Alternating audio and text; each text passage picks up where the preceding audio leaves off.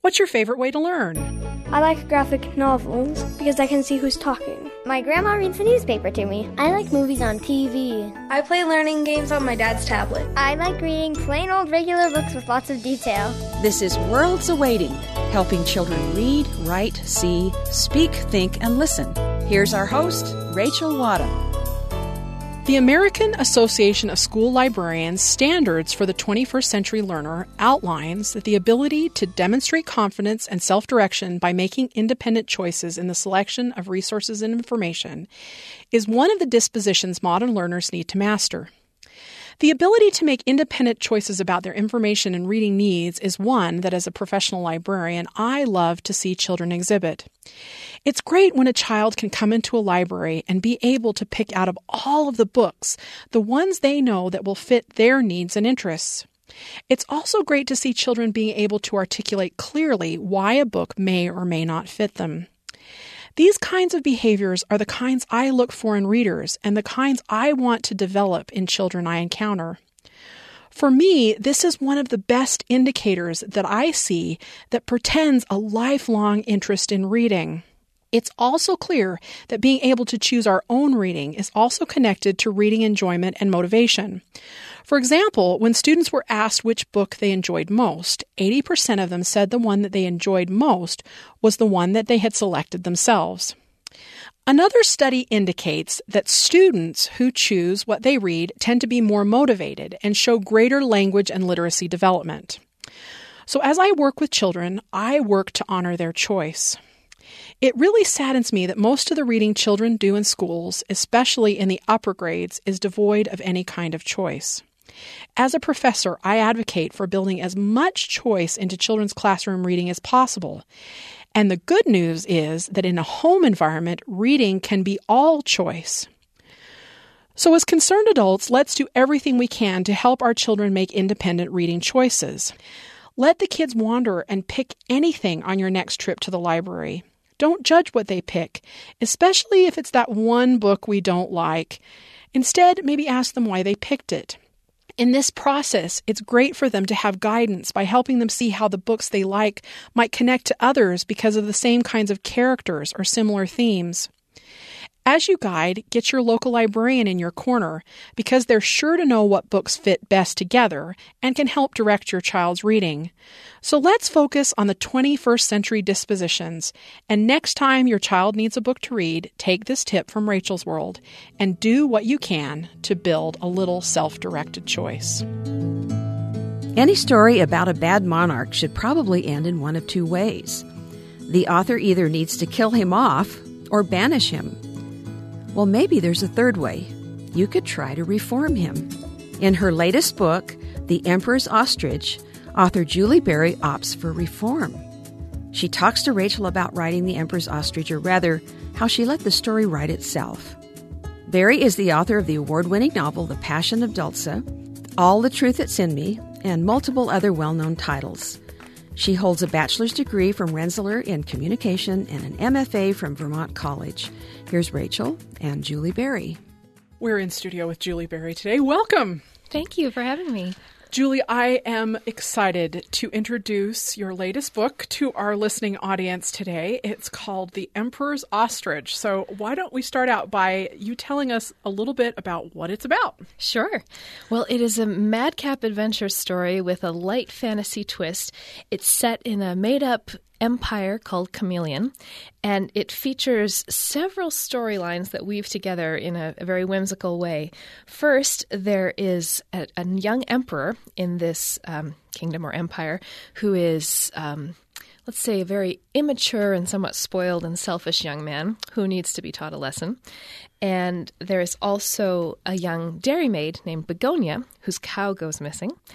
And there are ancestor spirits who decide to interfere in the doings of the emperor's development, shall we say, who banish him with no other traveling companion but an ostrich. And so as Begonia goes out in search of her lost cow, Alfalfa, she finds Alfalfa hopelessly in love with the emperor's ostrich. And so that starts in motion a series of crazy events that carry the story on its feathery back. I love that description. I think that's wonderful because it does carry it on its a very, very feathery back. But one of the things I love about this story is there are so many different elements, and you go back and forth between points of view, and there's some other characters that you even didn't mention that bring in added complexity with their stories. So how did you keep it all straight when you were writing it? I mean, it really is a fairly complex story, right? I mean, it may not sound that way, but when you start reading it, there's lots of things going on and lots of adventures happening and lots of people having a say, and I just don't know how you kept it all straight. Well, one thing that's interesting about how I wrote this book is that I ended up writing almost all of it in about a 4-week period.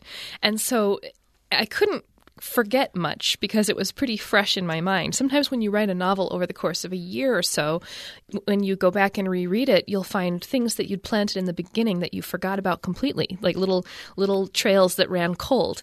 But because this book came together so quickly, it was written in the same sort of frenetic way in which the story itself plays out. So I think there's something about the process that fed the result. That said, though, how do I keep it straight? When I write stories, especially stories like this for young people, I just kind of let my mind burble along, and whatever comes in, I roll with it. So when let's say, for example, Polka, the carnival proprietor, who is a very colorful character, when he showed up in the scene, I wasn't planning him, I hadn't expected him, but we just ran with it. And everything in the story is like that. Just, everything but the kitchen sink makes an appearance. And I just decided to go with it. And then it's my challenge to make all the threads come together at the end. And it's always amazing to me how the story solves its own problems. The way always presents itself, and I never know how it's going to. So that's as much of the fun as anything else. I always say I read my stories into existence. And so I keep on reading them forward, just as curious as the reader is, to find out how on earth is this going to end. That statement of this is kind of a problem-solving exercise, I really appreciate that, because I don't really think that some people who aren't writers don't realize how much creating a story is about problem-solving. So what was maybe one of the problems that you had to solve with this story that was challenging for you?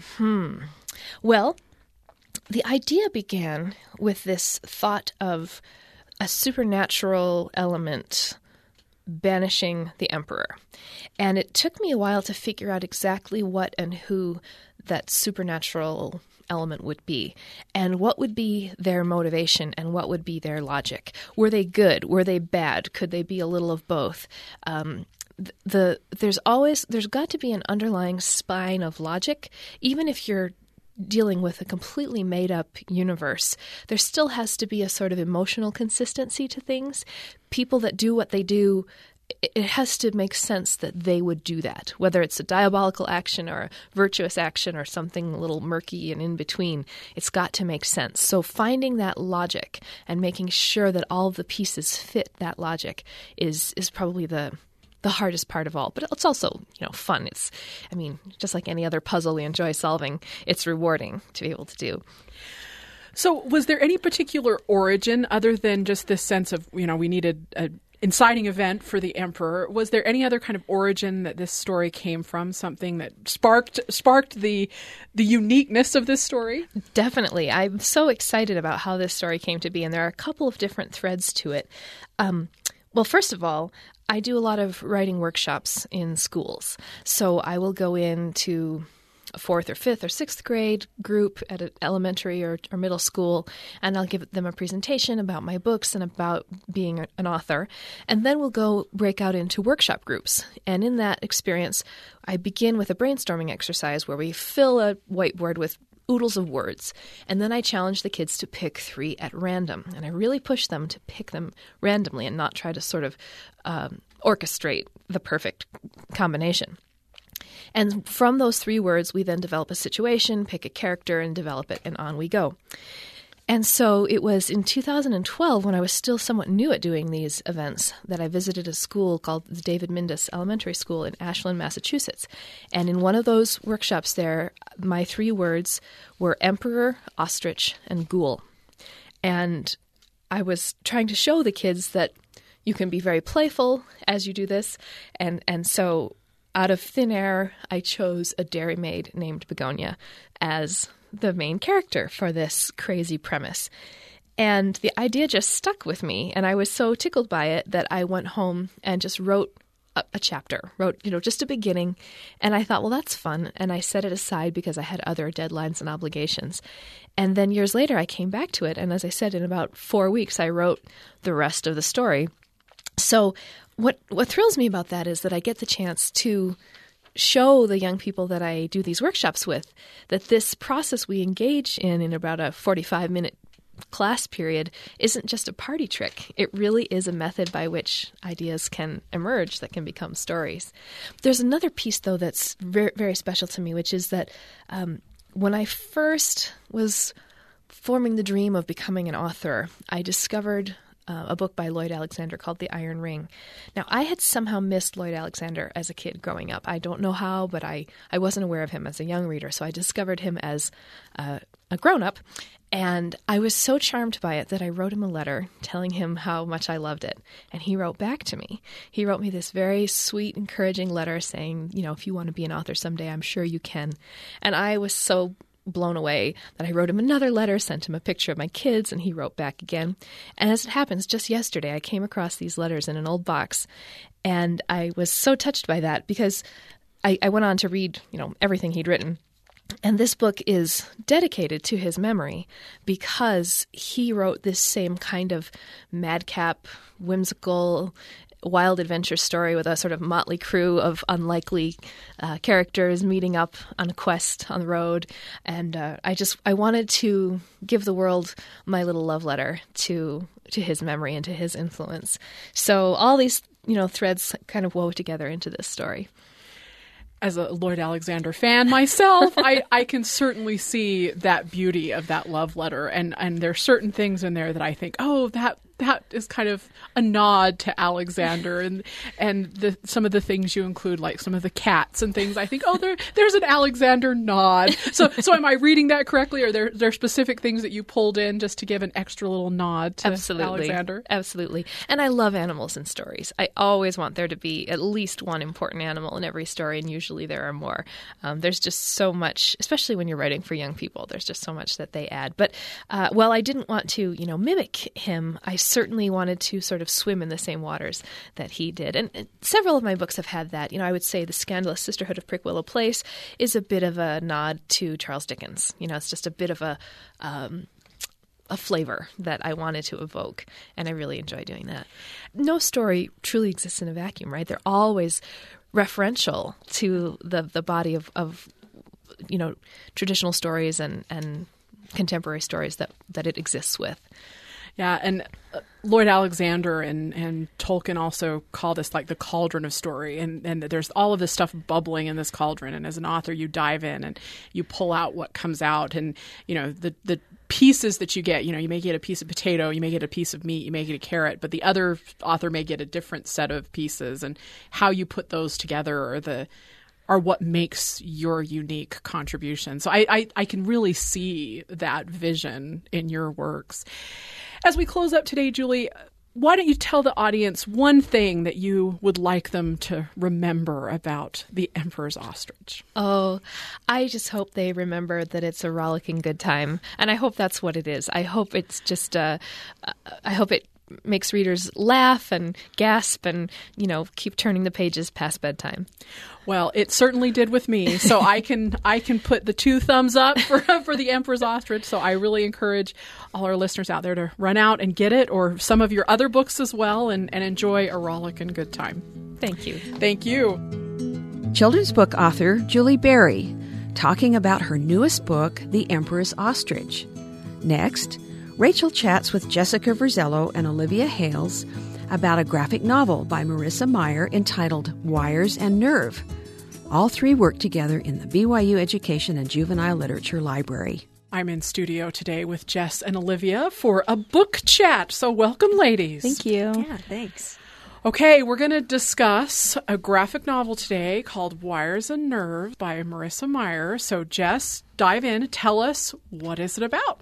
Well, Wires and Nerve is part of the Lunar Chronicles series. You can call it Book 5. It's an extension into this graphic novel form, and it follows Eiko, who is Cinder's robot sidekick, and she has taken on the mission to hunt down the rest of the wolf packs, the mutated packs that have refused to leave Earth. And so her mission is to find them and to report them back.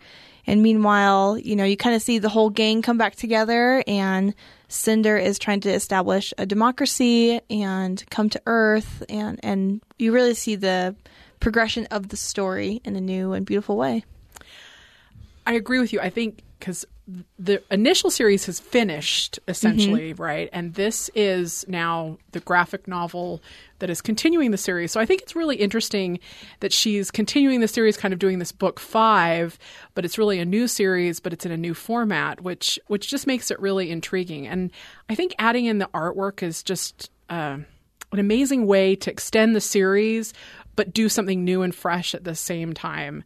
So, Olivia, you are an artist. This is your wheelhouse. So talk to us about the art. I mean, what do you think about the art in this book? Oh, yeah. From the first time that I picked it up and started reading it, I was really enjoying how tidy the illustrations were. I've read a lot of graphic novels that are on a tight deadline when they come out, and so the artists, you can see like rough penciling and all of that jazz. But this was really, really neat, and the line weight is beautiful. The variation is great. So talk to us a little bit more about that. You say line weight. What do you mean by that? So the variation in thickness of the lines in the illustrations, weighting certain edges for emphasis and contrast. It's a good practice for illustrators to vary line weight, and so it makes it more, I don't know, it has more movement in it, and it's just, overall, it's more engaging to the viewer. I think you're right. I noticed the line weight thing, too, particularly in the action sequences, right? It seems like they use the line weight to emphasize, the kind of kapow bits of the action sequences there. It also is just 2 colors, right? It's like blue and gray, I guess. Yeah, it's monochromatic. Blue grayscale. Yeah, blue grayscale. So what do you think of that, Olivia? Do you think that use of just minimalist color adds something to it? Well, I do know that it cuts down on work for the artist, but I found it really refreshing. And I think that overall for me, it really cut down on reading fatigue, because you're already trying to pick up a story from expressions, from words, from actions, from settings. And I think that just, it brings it together in a nice, calm, manageable package. That is a great way to state it, because I think sometimes, particularly some graphic novels, you're right, can get a little visually overwhelming because of all of the color and the action and the things that they're trying to pack in to a small space. Okay, Jess, you're a huge fan of this series, and and author. Yeah, huge fan. So, what do you think from a fan perspective? Is this a good way to continue the story, or were you disappointed in some way by this continuation? I was not disappointed at all. I know that some fans, once they have these characters in their mind and this is the way that they see them, and so they're a little bit off-put by someone saying, well, this is the way I see it and this must be the way you see it, which I don't think is true. So I think if you can get rid of that little piece of criticism and really enjoy following the new perspective, which is Eiko's perspective, and what she's dealing with her human and robotic programming, how she feels versus how people perceive her. I think it does the story justice, because it doesn't give you, like we're picking up right off from where the last book ended, and it's just a refreshing way to know what happened without, having to know too much, if that makes any sense. It makes sense to me. I think it's a nice way to continue it, and just having that kind of sense of we're going to go on with the story, but we're going to make it fresh and new in a nice way. So, Olivia, you have only read the first one in the series, so you haven't read all the ones in the series. So this is the last, jumps ahead a lot. So how do you think that works? Do you think that worked well as a reader? Would you say you could read this without having read the series? What do you think? Yeah, definitely. I think you could read this without any prior knowledge of the series. But for me, since I read the first book and I was familiar with Cinder and her character, I really enjoyed that first book. I thought her character was really interesting and unusual. I was excited about it when I read it. And here, I think that it comes across really nicely overall. I was pretty happy. I could pick up on who the characters were. It was nice, I think, that they first introduced the broadcast from across all the books by sort of their thematic names, and their names are so thematic to boot, so it wasn't too hard and I wasn't overloaded or anything, because Cinder is like the anchor. She's pretty central still. Yeah, I like that perspective, because I think sometimes people see a series and they think, oh, I need to have read the whole series in order to enjoy a piece of it. And one of the things I love about this book is that even if you're not familiar with the series, you could jump in as a graphic novel, and it gives you enough background and understanding of who the characters are and where they are at this point in the story that I don't feel like you have to have gone back and read that. So it's good to hear from somebody who hasn't read the whole thing that's definitely true. Okay, Jess, what was your favorite part of this fabulous book? I think my favorite part was seeing the characters, like the Reprise, and how they're all still such great friends and how their relationships have grown. One of my favorite parts is how there's, a male protagonist interest for Iko, and not someone she necessarily is attracted to right away, but how their relationship develops, and I'm excited to see where that's going to go in the future. And I'm really, really excited for Kai and Cinder to be back together. And moving forward, moving forward. So this is the first volume in an anticipated series. I don't know how many it's going to go. We know the second one's coming out. And hopefully forever. That's a good way to look at it. But I'm a romantic at heart too, so I like the romance. What about you, Olivia? What's your favorite part? My favorite part, not romance, but that's okay. You can like other parts too. Guts, the violence, absolutely, guns, swords, all of it. Of course, it's a fantasy setting, so it's got to have swords, right? Yes, it should. It has to have some kind of movement and action along those lines. It's kind of a small thing that I enjoyed, but the fact that Cinder is sort of fashion blind, that killed me, because I relate to that in several ways. I'm not necessarily fashion blind because I've been well trained by my family. They're all fashionistas, I'll say. They tell me I shop in the old lady section. The best that's something they would tell Cinder too. Yeah, I would tell Cinder, yes. And so I saw myself and my family in her relationships with her friends. I really enjoy that, because I think that's one of the things that makes us connect to a story. If we kind of see ourselves or we see something that's really familiar. Okay, as we wrap up today, ladies, one thing, why do you think somebody should go out and read this book? What is that catch, that hook that makes them go and get this graphic novel? Well, other than being from an amazing author, very reputable, I think that this is a great introduction even to graphic novels and to branching out from just normal text and really exploring what you can gain from those pictures and those expressions that you have to read. And I just really love, I think readers have really enjoyed the story and this new format and going on this adventure in this new series. Cool. All right, Olivia, why should they run out and get it? Yeah, I agree with Jess. I think it's got a pretty broad appeal going for it. And also, I recommend it because it's a really smooth read. You can just follow along nicely, even if you don't have a background. If you've ever enjoyed fantasy and science fiction, I think you'll get into this pretty easy. Great way to sum it up. Thank you, ladies. Thank you. Rachel Wadham with co-workers at the BYU Library, Jessica Verzello and Olivia Hales, chatting about the graphic novel Wires and Nerve by Marissa Meyer. Now we finish up with author and educator Margaret Blair Young, who talks to Rachel about the impact of literature in her life and the passion she has for sharing it with her posterity and her students. The most important moments of my life seem to have involved literature. My first kind of courtship with my husband 31 years ago was the two of us quoting lines from A Winter's Tale to each other. Both of my parents, my father, who passed away last February, was a linguist. And so his whole goal in life was, how do we figure out how to communicate? And he would always go beyond the general language spoken. In Guatemala, Spanish, of course, is the language.